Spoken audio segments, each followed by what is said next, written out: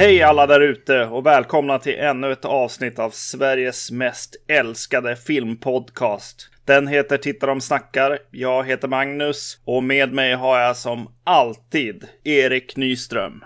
Hej hej. Hej. Hur har du det? Ja, men det är som alltid lika bra med mig. Är det bra med dig?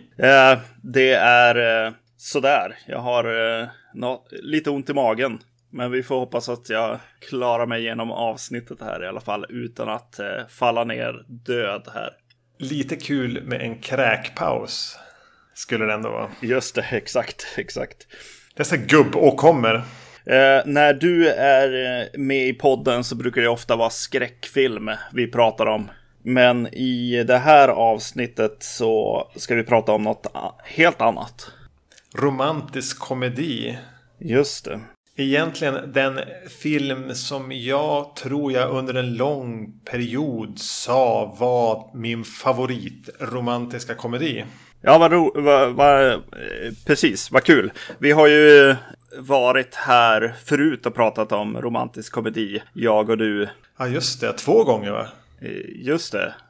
Visst har vi pratat om både om Pretty Woman och den här Ryan Gosling Me Too-historien. Just det gjorde vi. Vad hette den då? The Notebook. The Notebook heter den, ja. Just det. Ja, det hade jag helt glömt bort faktiskt. Båda två eller? Nej, Pretty Woman hade jag koll på. Då jag har en relation till den innan. Men när Harry mötte Sally såg jag nog först... Alltså gymnasiet kanske efter... Ja, nej, postgymnasiet eller på att säga. Den här gick på 3:an mycket. Och jag tror jag plockade upp den då någon gång. Så kanske i högstadiet. Kanske början av gymnasiet. Och fastnade. Och om någonstans hade jag någon liten så här Billy Crystal. Tyckte han var kul från de här City Slickers. Just det. Filmerna som jag också gillade när jag var så här tidiga tonåren. Tyckte de var definitionen på puttriga. Ja. Väldigt mysiga filmer. Så någonstans då börjar jag säga att det är den bästa romantiska komedin som finns. Ja. Sen tror jag inte jag har sett om den då sen. Ja, någon gång mitten till andra halvan av 90-talet. Just det. Jag har som fortsatt att säga det. Ja. Men nu fick jag se om den. Och nu har jag gjort en klassisk temperaturlista på den. Just det. Vad är en temperaturlista då? Ja, det är en lista där vi brukar dela upp varje film i vad som är från kallt till varmt. Alltså vad är det mest negativa med filmen till det mest positiva med filmen, för att kunna göra en hel genomkörare av filmen. Även filmer som är riktigt bra eller favoriter har ju skavanker, och tvärtom. Även de sämsta filmerna har ju någonting som är bäst med dem ändå. Så då går man från 1 till 10, va? Ska jag bara kasta mig in i det? Eller ska vi säga någonting om vad den här filmen går ut på? Det är 2 Billy Crystal och Meg Ryan som springer på varandra genom livet. Vänskap och eventuellt kärlek spirar. Ja, men jag går in på det kallaste, det sämsta med när Harry mötte Sally. Som jag tänker jag kanske använder den på någon av de andra filmerna, jag vet inte. Men jag tänker att den går att applicera på alla romantiska komedier. Och alla sitcoms också egentligen. Och det är att den handlar om människor som är rika som fan. Och det kommenteras aldrig. Nej, just det. De är alltid att bo i... Även om de bor själv så bor de i gigantiska våningar. Ett stenkast från Central Park. Just det. De verkar som kunna skrota runt större delen av tiden. Arbetet verkar aldrig ta någon jätteplats i deras liv. De är mest bara att gå så här strosa måndag till söndag i någon så här höstig miljö. Och det är samma skit här. Ja, verkligen. Här nämns det väl kanske att de har lite ambitioner om att bli högutbildade och kunna tjäna pengar. Men det gör att det blir Ja, men för mig, om jag ska kunna relatera till en film. Visst, det här ska väl vara sagor. Fine. Men någonstans vill jag ju kunna lite grann spegla mitt eget liv. Eller kunna se att jag är någon av karaktärerna. Det här skulle kunna hända mig. Och i mitt liv så, jag jobbar 40 timmar i veckan. Jag är där och pissar bort större delen av mitt liv liksom. Det borde vara en faktor i en dramafilm som handlar om människor och de mellanmänskliga relationerna, om livet och kärleken. Då borde fan arbetet ta någon plats. Borde det inte det? Jo, precis. Jo, absolut. Den här filmen har ju lite som har med arbete ändå att göra. Och då är det vad som, på den tiden som borde vara fritid också. Det är lite så här mixers och sådana events liksom som finns i filmen. Men annars är det ju väldigt, väldigt lite. Vad är mixers? Ja, men alltså jobbrelaterade fester är det väl ändå i den så här. Jobbar du med han och sådana liksom. När de stöter på varandra hamnar de i sådana typer av jobbfester. Det är egentligen det man ser dem arbeta. Ja, precis, just det. När de inte är och rulla ut en jättematta i en jättelägenhet. Utan att det nämns att de är multimiljonärer allihop. Filmen öppnar ju också med att de åker från alltså över USA. Får man en känsla av i alla fall. Chicago till New York. Ja. Så det är väl typ halva USA. Just det. Och... men där är väl under en tid där de har det lite mer sparskrapat kanske. Ja, att de ens behöver överväga att samåka. Ja, precis. Exakt. Och åka bil. Och det är inte det är liksom, de gör en poäng med att visa att det är en äldre bil. Just det. Men sen blir det snabbt 5 år senare. Men varför är det här en sån trope i amerikanska romantiska komedier? Ja, exakt.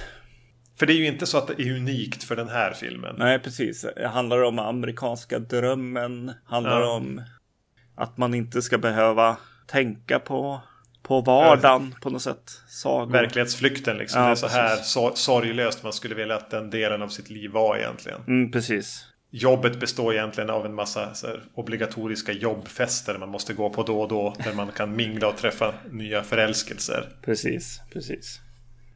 Kanske i värsta fall bli lite för full. Ja. Och kräkas över någon sån här miljonärsbalkong ute på en gräsmatta. Ja. Yes. Ja, skitsamma. Ja. Inte helt oväntad spaning kanske. Ja, det är bra. Punkt nummer 2. Jag skulle ändå säga att brytpunkten är mellan 1:an och 2:an här. Det är det längsta steget bland det som är kallt. Ja. Men vad har du... Jag har kallat punkten för Woody Allen Light. Ja, just det. Och vad är din relation till Woody Allen? Jag har sett lite grann. Men jag fattar ju vad du liksom säger med det. Helt klart. Det känns ju som att den här filmen osar det liksom. Någon slags Woody Allen light, ja. Precis. Ja. Att alltså nästan till och med i estetiken och i de här smått självcentrerade neurotiska karaktärerna som går runt och pratar med sig själv nästan. Och det är väldigt mycket fokus på relationer. Och även Woody Allens filmer utspelas ju i det här verklighetsfrånvända överklassen på Manhattan-skiktet. Men jag gillar ju verkligen en del av hans filmer. Ja. Hannah and Her Sisters och Crimes and Misdemeanors är ju skitbra. För där är det ju ordentligt skrivna karaktärer som får gå igenom en hel del. Och det finns ju drag av romantisk komedi där. Men här märks det så tydligt att det finns ett mål utstakat redan från början. Och det är inget fel med det. Men det stör mig lite grann att den försöker som kopiera någon slags Woody Allen-känsla. Även med musikval. Ja. När den sen egentligen inte är i närheten av att vara hans typ av film. Känns som jag vet inte, som de har målat någonting en viss färg utan att det finns en anledning till det. Det känns lite cyniskt nästan. Ja, just det. Jo. Och det störde mig lite grann. Men inte lika mycket som det allra kallaste. Nej, okej. Ja, en del i den är ju att den är väldigt snackig liksom. Det är det ju. Billy Crystal går ju liksom inte få stopp på här, helt klart. Och Billy Crystal skulle kunna ha varit med i en Woody Allen-film vid den här tiden. Han var ganska stor och han har lite de maneren och har ju en känsla för komisk timing. Men det blev väl aldrig av. Nej. Inte än i alla fall, han kanske kommer inom. Ja, ska vi bara gå vidare? Ja, vi sveper förbi den. Jag går på den tredje punkten. Den här filmen är väl framförallt känd för en scen. Och det är min punkt nummer 3. Och det är den här fjantiga, fejkade orgasmscenen på restaurangen. Ja. Kontexten är väl att Billy Crystal menar att han kan avgöra om en kvinna får orgasm när han har sex med dem eller inte. Ja. Och Meg Ryan vill motbevisa genom att visa hur bra hon kan fejka en orgasm. Genom att bara stöna högljutt på den här lunchrestaurangen. Vilket var den här scenen som visades i alla klipp. Och den har ju blivit en klassiker. Jag förstår inte varför. Är den rolig? Ja. Är den rolig? Ja, alltså kan den bara ha dött ut lite grann på grund av det också. Men ja, jag satt också och tänkte bara, ja, är det här det bästa filmen har att erbjuda, det mest minnesvärda kanske? Ens en gång liksom. Men framförallt kanske är den kul, ja. Som sin egen scen liksom. Ja, nej, ja. Och vad tillför den? Är det där ens någonting som är typiskt för hennes karaktär? Att vara nästan så här lite borderline sinnessjuk. Den som gillar att skämma ut sig själv och andra. Just det. Finns inga sådana drag hos henne tidigare. Det finns inga sådana drag hos henne efter. Nej, okej, just det. Ja, precis. Men hon är ju där i alla fall för att ifrågasätta liksom de här tankarna som Billy Crystal har genom filmen. Och ibland så liksom...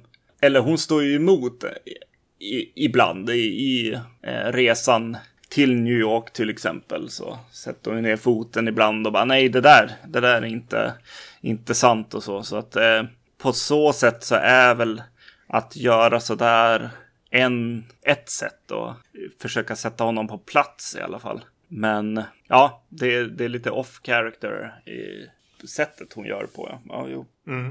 Plus att det är en horribel fejkad orgasm. Också. Ja. Jo, alltså det borde ju bli lite pinsamt. Alltså, även för den som sitter och tittar på den i biosalongen eller liksom att säga, oj, vända och vrida sig lite grann liksom. Men ja, så blir det inte.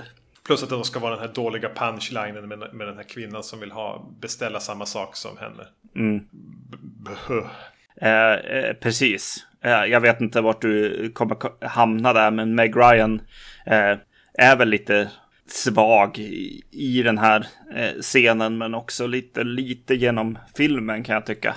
Att hon är lite tagit vatten över huvudet lite grann med Billy Crystal som är i hög form på något sätt här också. Det är en senare punkt, så vi kan återkomma lite alldeles strax. Ja. Men jag bryter då av med att gå in med där vi kan spinna vidare på det resonemanget, för jag kommer att landa där med punkt 5. Men min punkt 4, det är segmentet när de är unga. Ja. Där Billy Crystal ska vara den här lite odrägliga, halvcyniska college-killen. Och hon ska vara lite mer happy-go-lucky, hoppfull och Billy Crystal är negativ liksom. Och, ja, precis. Exakt.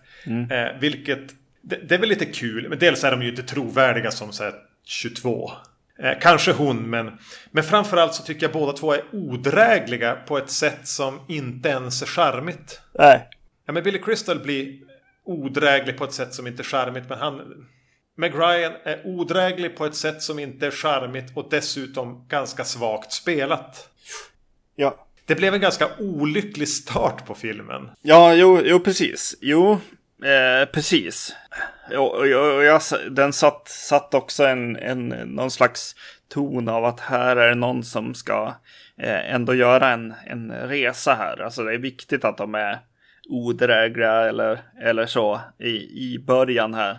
Kanske framförallt tänkte jag då när jag såg den nu att Billy Crystal kommer att ta en ganska stor resa genom filmen här. Och därför så behöver han vara så här pass negativ och alltså, ja, man ska tycka lite illa om han helt enkelt. Odräglig liksom. Jo, och filmen handlar väl lite grann om hans resa. Hon är ju samma person genom hela filmen.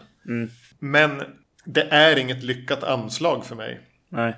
Jag tycker han fungerar mycket bättre i det här lilla mellanspelet som är 5 år senare. När han som har kommit upp så är... Kanske är det att jag har lättare att köpa Billy Crystals ålder till den han ska vara då. Just det. Men någonstans vill jag bara lämna den här punkten nu och cirkla in och landa på att prata om Meg Ryan. Där du var och nosade. Ja. För det här var väl hennes storhetstid. Mitten till andra halvan av 80-talet och en bit in på 90-talet. Ingen kunde stå emot den charmiga, gulliga, gosiga Meg Ryan. Okej. Ja, precis. Jo. Bilden jag har fått för mig att det var. Men alltså... För det första, och det kan jag ha överseende med. Det är många som... Hon är ju ganska sorglig skådespelerska. Hon är inte bra. Nej. Men det gör inte alltid någonting. Om man kan väga upp det med att ha den här... charmen eller så här, komma ut ur tvn på ett bra sätt. Som jag tror, när vi pratade Pretty Woman, att Julia Roberts har i Pretty Woman. Ja. Det är väl kanske en av det bästa med den är väl typ hur snygg Richard Gere är och hur jävla charmig hon är. Ja. Medans jag tycker inte att Meg Ryan är charmig. Jag har svårt att skaka av med draget av att hon är lite störig hela tiden. Lite svårförlåtet naiv. Som jag aldrig riktigt tycker att hon kommer någonstans med. Och jag är inte imponerad av henne på något sätt. Men varför jag satte den som punkt nummer 5 är lite att är Meg Ryan värd att minnas ens? Vad var det som hände? Varför blev hon så känd? Ja, precis. Jo, lite så. Det underliggande i den här filmen är liksom...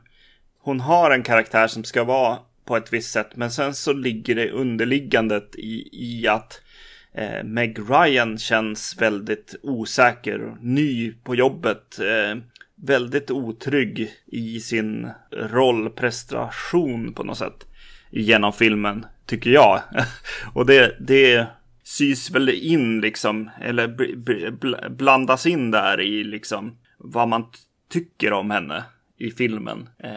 I alla fall som jag ser på den, på hennes karaktär, att så här finns det något annat så här som hon inte visar eller döljer, eller som man ser i liksom ansiktsuttryck och en utstrålning av en osäkerhet som hon på ett sätt som karaktär kanske inte har, utan som karaktär är hon mer så här, hon har en massa förutfattade meningar och är lite inrutad liksom. Så när de mixas ihop liksom, en osäker skådespelare och den här karaktären, så blir det funkar inte helt enkelt. Känner jag. Meg Ryan, alltså undrar om hon inte... Ja, intressant att du säger så, att det är hennes storhetstid liksom. För jag får en känsla av att det här är hennes debut. Ja, jag tog fram nu hennes resumé. Jag kände att jag var tvungen att kolla här. Jag skulle säga att det här var hennes genombrott kanske. Hon är ju med i tv-serier och filmer. Hon är ju med i Amityville 3D. Det var 6 år. Hon är med i Top Gun. Ganska liten roll. Hon är ju Goose fru i Top Gun. Hon är med i Inner Space. Alltså den här... Det är väl Joe Dante-filmen. Ja, den såg jag mycket. Jag var liten. Och där tänker jag att hon är bättre. Ja. Men jag tror det var här hon breakade som romcom-drottning. Just det. Sen gjorde den här med Tom Hanks, Joe vs. The Volcano. Och så då, 93, vi hoppar över några filmer. Sleepless in Seattle. Och 94, When a Man Loves a Woman. Och Addicted to Love, City of Angels, You've Got Mail under 90-talet. Sen har ju hennes karriär kraschat fullständigt. Men det här kanske var så att det var mer en debut. Men hon var ju inte... Alltså, hade hon varit 19 hade jag kanske kunnat förstå mer att hon skulle ha den här osäkerheten över sig. Ja, det är kanske Tom Hanks funkar bättre kemimässigt kanske. Billy Crystal kan vara svår att spela mot också. Ja, tror du inte det? Jag kan tänka mig det. Inte att han är odräglig on set, utan att han är ganska död. Ja, just det. Ja. Deadpan, om man ska sätta en mer positiv, vilket ju är hans styrka. Ja. Och det kanske krävs ganska mycket av någon som ska kunna spela mot det. Jag vet inte. Nej. Frågetecken för Meg Ryan i alla fall. Ja. Nu när jag pratar om det så känns det som att jag kanske skulle ha satt den här kallare. Ja, precis. Jo. Men jag ville mest bara få undersöka lite grann Meg Ryan. Ja. Gå upp på det som börjar vara lite varmare. Jag har satt 2 scener som jag tror är mina favoritscener i filmen. Varav en är bara en jättekort gag, alltså ett skämt. Där man får se, Billy Crystal är en suverän komiker. Ja. Och det är bland det första som händer i filmen. När de har satt sig i bilen och han bara börjar käka vindruvor. Ja. Det första han gör är att spotta ut kärnorna rätt på rutan. Ja, det är bra. Och så tittar han på den och säger jag vevar ner. Helt utan att röra en min. Ja. Det är jätteroligt. Ja, det är det. Var bara tvungen att nämna det som en fantastiskt rolig scen. Men sen den scenen jag verkligen tycker för mig är den bästa. Det är när de är ju genom större delen av filmen vänner. Ja. Och då är de hemma hos det här paret som jag tänker vi återkommer till strax. Som är deras kompispar. Och de hamnar i en diskussion och blir liksom osams i ett bråk kring någonting. Jag minns inte riktigt vad det är nu. Och de måste gå ut och stå och skrika på varann. Bara det att man låter 2 karaktärer som är kompisar i en film ha ett regelrätt gräl. Där hon skäller ut honom och han under bråket inser men jag har ju fel här. Ja. Hon har ju rätt. Och att han bara... Är du klar? Får jag säga förlåt? Du har helt rätt, jag har fel. Ja. Den scenen tycker jag väldigt mycket om. Just för att en scen mellan vänner som tillåts bli osams och att det är ingen stor grej. Det är inte så att de stormar iväg och går i regnet i 10 minuter av filmen och är sura på varandra och tänker ringa varandra men inte gör det och bla bla. Den biten. Utan att det får vara ett ärligt gräl med en ärlig ursäkt. Den känns på riktigt. Absolut. Den scenen har ju mest drama i sig också. Alltså i det att det är det där bordet som startar allting. Och absolut. Just det där bordet var även en av de grejerna jag mindes från den. Att jag har sett den tidigare. Just Carrie Fisher och ett bord som är ett vagnsdjur eller vad fan det är. Just det. Var står du i frågan om bordet? Vad bra. Ja, det är fult. Skulle jag ha sagt. det är nästan så fult att det skulle vara lite skoj. Ja. Men svårt att möblera in i livet. Ja. Jag vet inte riktigt vilket rum det skulle passa i. Eller ens tjäna ett syfte i. Nej, precis. Nu vill jag ta en liten paus och gå runt lite och dricka lite vatten. Men jag kommer tillbaks. Bra.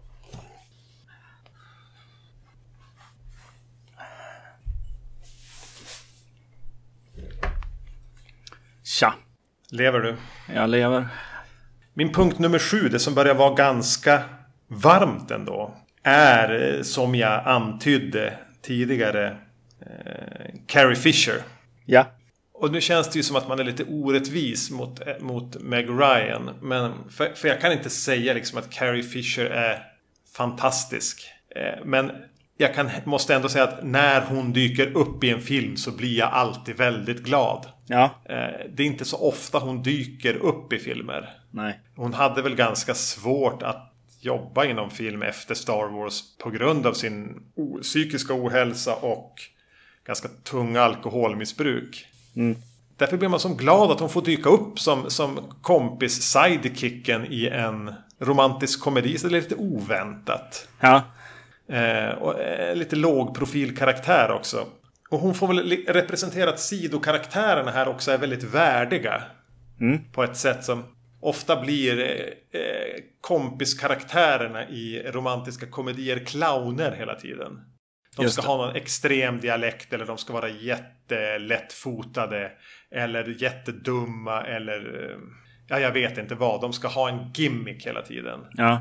Den de som huvudkaraktären bölar för. Och för att de ska få ett karaktärsdrag så får de ett karaktärsdrag som är jättestort. Ja. Oftast då att vara comic relief. Precis. Medan här så är de ju ganska average Joe. Både hon och den som hon då tidigare under filmen träffar. Som är den här skäggiga mannen som är med i City Slickers. Jag vet inte vad han heter. Men, nu tänker jag att det är en kompis till Billy Crystal. Eller vad? Jag tror han är död, den skådisen. Både han och Carrie Fisher är döda. Det är lite tråkigt. Ja. Alltså de får ju representera lite andra aspekter av att vara och jakten på kärlek liksom, och priset för det på något sätt.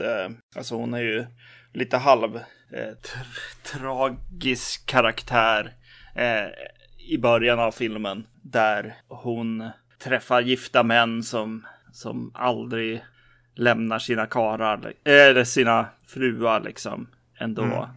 Och att hon aldrig riktigt förstår det. Så det är väl, filmen får göra en liten så här fundering kring vänskap, kärlek och liksom behoven hos folk liksom till kärlek, eller ha någon där på något sätt. Och så sen får de ju då representera liksom kärleksparet, liksom möjligheten till kärlek för Meg Ryan och Billy Crystal. Jag har faktiskt kommit på mig själv med att sitta och försöka komma på vad de heter. Ja. Jaha, karaktärerna. Ja, huvudkaraktärerna. Ja. Men det vet jag ju faktiskt. Ja, precis. Yes. Ja. Nej, men just att jag gillar de här sidokaraktärerna som får rätt mängd utrymme och får vara riktiga människor. Och att det just får vara en sån där som Carrie Fisher som får spela den också. Ja. De tar inte över filmen, utan den här håller sitt fokus. Men de blir inte bara någon gimmick-grej. Utan det här är riktiga människor som också går igenom liksom ett riktigt öde, eller vad man ska säga. Har sin lilla historia. Ja. Och återknyter lite grann till den här värdigheten som jag tycker går som en ton genom hela den här filmen. Jag hade nästan önskat att filmen kunde ha fått vara en 20 minuter till och fått ha kanske ett till par eller en till karaktär som har lite samma roll, men kan kanske erbjuda någonting annat. För det hade funnits tid för det i den här filmen. Det hade inte gjort någonting om den här hade varit lite längre heller. Ja, just det. Kanske introducera en till karaktär. Ja.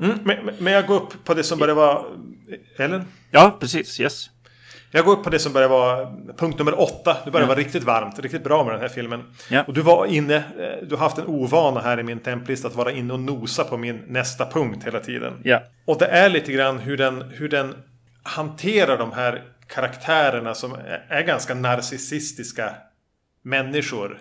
Liksom som har någon slags marknadsekonomi-dating. Vad söker jag efter? Vad har jag att erbjuda? Borde jag kunna ha någonting bättre? Vilka egenskaper är viktiga för mig i en partner som har lite glömt det här? Jag menar att det bara handlar om att träffa någon där det händer någonting. Där det blir liksom någonting som händer. Utan de tänker att allting går att bryta ner i en så här utbud, efterfrågan, logik. Och att de naturligtvis lär sig läxan att men det är inte det handlar om. Helt plötsligt träffar du bara någon där det händer någonting. Ja. Och det kan vara någon där du inte riktigt har tänkt att det ska hända med. Det kan vara någon som du har känt ett tag där det helt plötsligt bara uppstår. Eller så kan det vara någon du möter för första gången. Att den har en väldigt romantisk... någon slags komma till grunden med kärleken. Och det är väl ingenting unikt heller i en romcom. Men jag tycker att den gör det på ett sätt där det blir inte övertydligt. Det blir inte karikatyr av det. Utan man är så med dem i båda lägena på något sätt. Det är jordat i dem som de är och i den värld de lever i. Och det ska inte göras för fjantigt. Det ska inte bli jag vet inte riktigt. Men sättet som den tror på gnistan jämfört med någon slags matching eller marknadsekonomi dating som jag kallar det för. Utan att bara hamra in det. Det är fint. Ja, ja det är det. Yes, precis. Ja, nu är vi långt uppe här i filmen ändå. Ja, det är spännande med just det här. Alltså hur liksom vad den pratar om och så. Och är det liksom vettiga saker och det känns ju som att det är det känns som det är genuint nu när du pratar liksom. Hur upplevde du när du såg den då? Ja, jag hade lite svårt för det kändes som en film som är en essay lite grann över just kärlek, vänskap, alltså vad händer här och hur känns det och så. Och jag fick också en stor känsla av att det var en essay av en man också som hade funderat kring de här tankarna genom filmen. Meg Ryan ställs inte som det faktiska kvinnliga svaret på något sätt. Som det kändes som att filmen ville vara där i bilen i början. Alltså, där vi skulle få någon slags stöta och blöta liksom 2 sidor av kärlek på något sätt. Eller vänskap.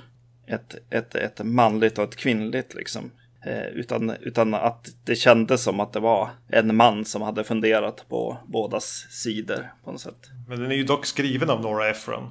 Ja, jag får ändå en sån känsla om det är regi då. Eller att vad det är.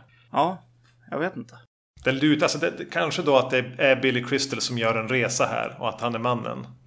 Kanske det som färgar den upplevelsen. Ja. Men någonstans som du säger, alltså den har ju den här funderingen om kan en man och en kvinna bara vara vänner? Ja. Frågan, vilket ju är en lite löjlig. Vad spelar det för roll? Ja, precis. Ja. Alltså det är inte en så jävla viktig fråga. Nej. Men den tillåter sig vara en film som funderar och diskuterar. Och det hade den väl också kunnat få göra lite mer. Om du frågar mig. Den hade kunnat få vara 20 minuter längre. Ja. Men jag hoppar upp på punkt nummer 9. Nu börjar det vara... jag behöver en break till. Ja, jag återkommer.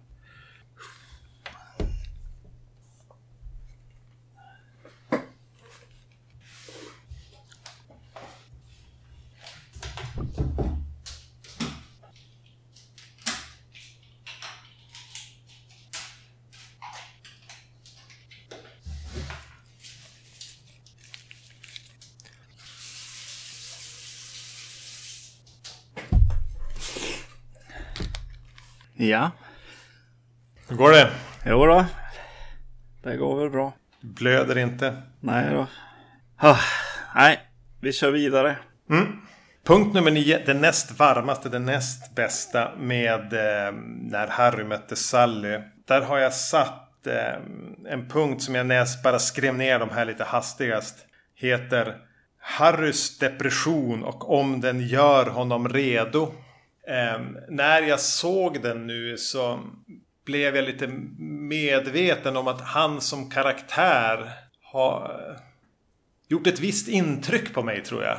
Ja. Att han är den här mer eller mindre kroniskt lätt deprimerade eller åtminstone extremt svartsynta personen som ändå tar sig fram utan problem i tillvaron. Ja. Som jag kan känna igen mig ganska mycket i. Att det är ganska skönt att få se en sån karaktär representerad. Och det är inte så att han gör en stor vändning heller. Utan filmen respekterar liksom honom och hans syn på livet. Och han har även ett resonemang, jag tror det är i början av filmen. När jag tror hon ifrågasätter varför han ska vara så pessimistisk. Eller bara vara så jävla douchigt dryg och svartsynt. Och då har han en utläggning om att det gör honom mer redo för att liksom hantera motgångar eller liksom döden eller en undergång än alla andra som inte förväntar sig den varje dag ungefär. Vilket fick mig att tänka på Melancholia från Trier-filmen. Ja. Som liksom slår det här slaget för att Kirsten Dunst karaktär må vara liksom sett i ett perspektiv i vardagliga situationer, så är hon lite hopplöst omöjlig och deprimerad och svår och inte alls anpassad. Men när man står inför apokalypsen så är hon den som bäst håller ihop och kan vara liksom det största stödet för de som behöver det mest. Just eftersom det var det här hon ändå förväntar sig. Ja. Det finns något så här depressionsromantiskt över det. Ja. Som man väl kan ha lite olika åsikter om. Men just att han får vara som han är. Just det. Han är ju både lite irriterande i det, lite rolig i det. För mig lite lätt att känna igen sig i det. Och Billy Crystal är ju, du nämnde det tidigare, han är ju i hög form här. Ja, verkligen. Han sätter ju verkligen det huvudet på spiken där. Ja, jo verkligen. Ja, bra poäng du har där, helt klart. Ja, det är ju något. Det är något med vart den är på väg och vad den tar tag i på något sätt, som gör att jag hamnar ju inte riktigt där jag känner egentligen helt enkelt inte igen mig lika väl i hans karaktär där. Så på så sätt så får jag en distans och får kanske just de här tankarna om att är det som bara en essay här snarare än han. Just det. Ja, jag fastnar inte i hans resa på samma sätt. Nej. Och jag vet väl inte riktigt om jag fastnar i hans resa som han ju så här, nej, men ja, precis. Måste göra utifrån att det är en film. Ja.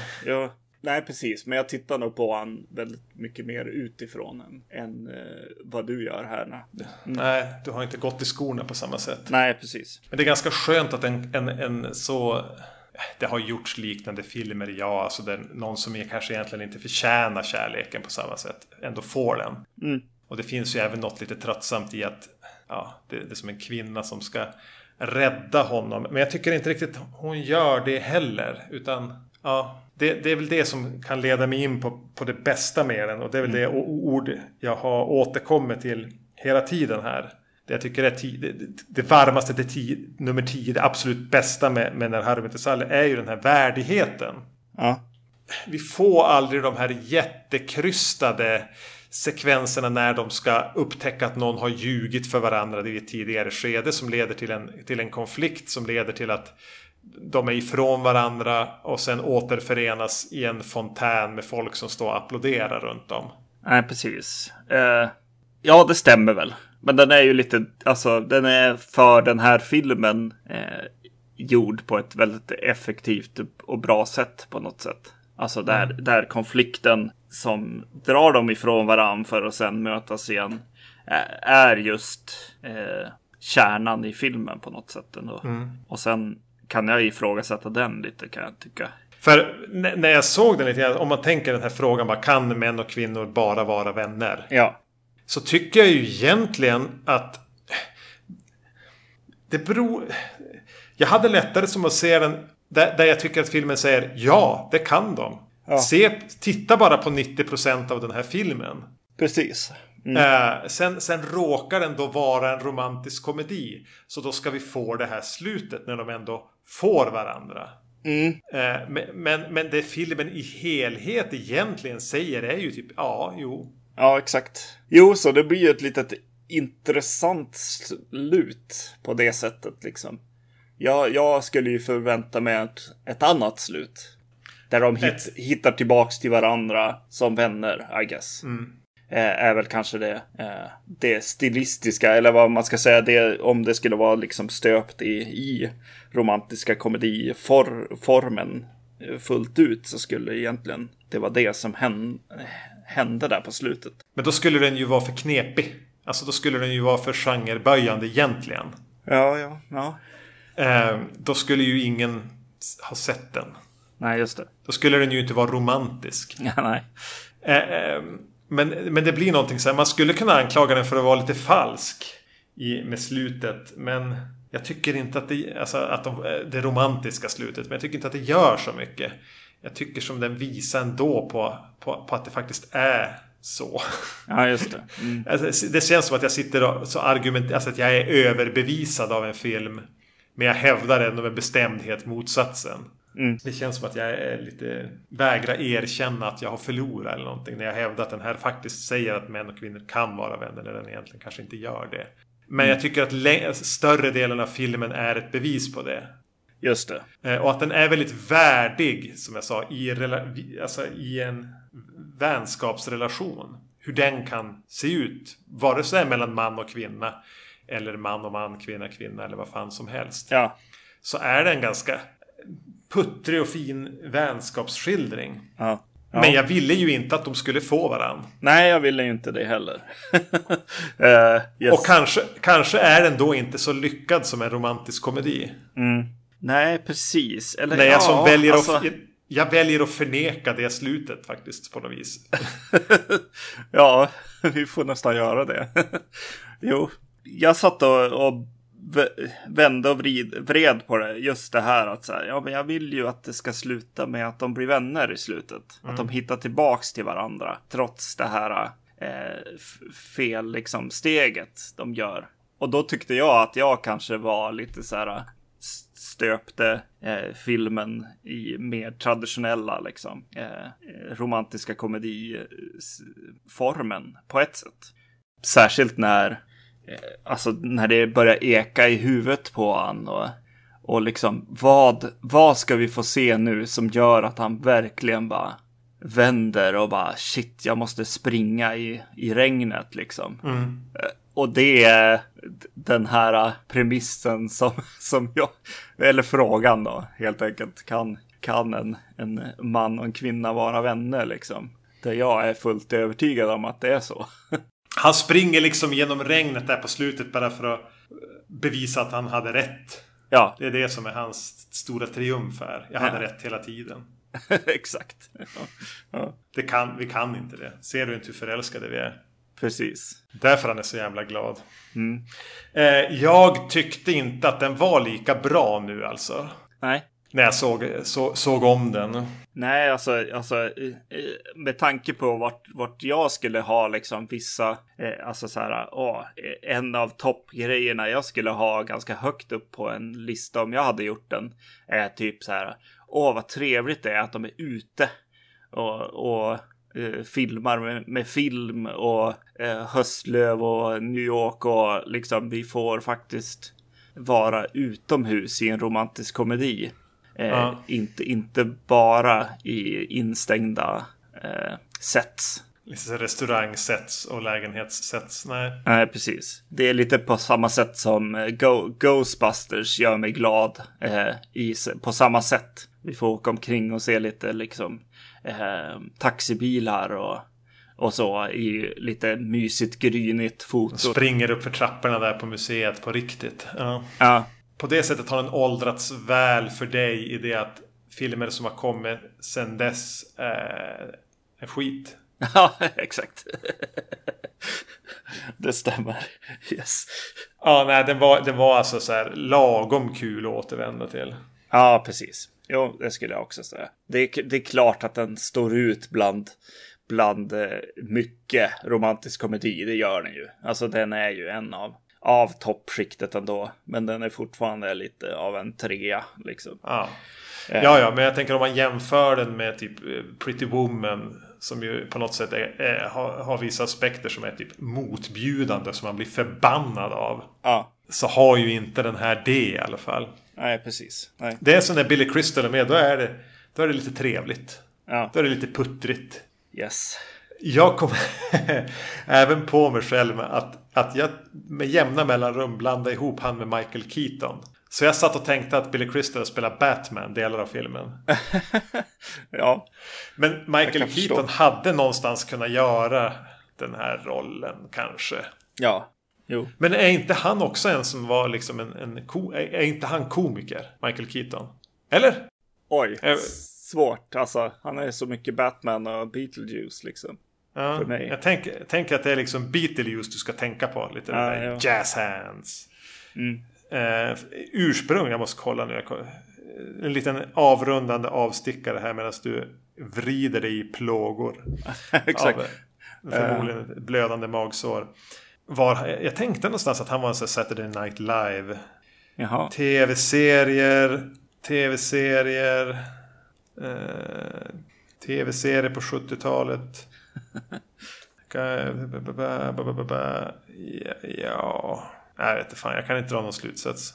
Förrän Beetlejuice var för typ She's Having a Baby. Men där är han uncredited. Spelar han Michael Keaton. Jaha. Det hjälpte mig ingenting. Nej. Jag vet inte vem Michael Keaton är. Han är inte Billy Crystal i alla fall. Nej, precis. Jag har utrett det i alla fall. Vi bör väl kanske påpeka att vi ju i vanliga fall medverkar i en annan podcast som vi driver som heter Vacancy. Som är en skräckfilmspodcast. Ni får hoppas att ni får Emil och Gustav i nästa avsnitt. Det var roligt att få låna podden och göra den här filmen, så vi fick lite krav från Emil och Gustav på att göra. Jag tycker tydligen det är jätteroligt att höra oss, eller jag vet inte om de lyssnar på de här avsnitten, men att prata romantiska komedier, det tycker jag är jätteskoj. Cast against type. Yes. Men titta de snackar och Vacancy också för den delen så är ju på iTunes och där du hittar din podcast helt enkelt. Och feedback mottages garanterat varmt på sociala medier som Instagram eller Facebook. Ja, tack så mycket. Tack för oss. Hej! Hej.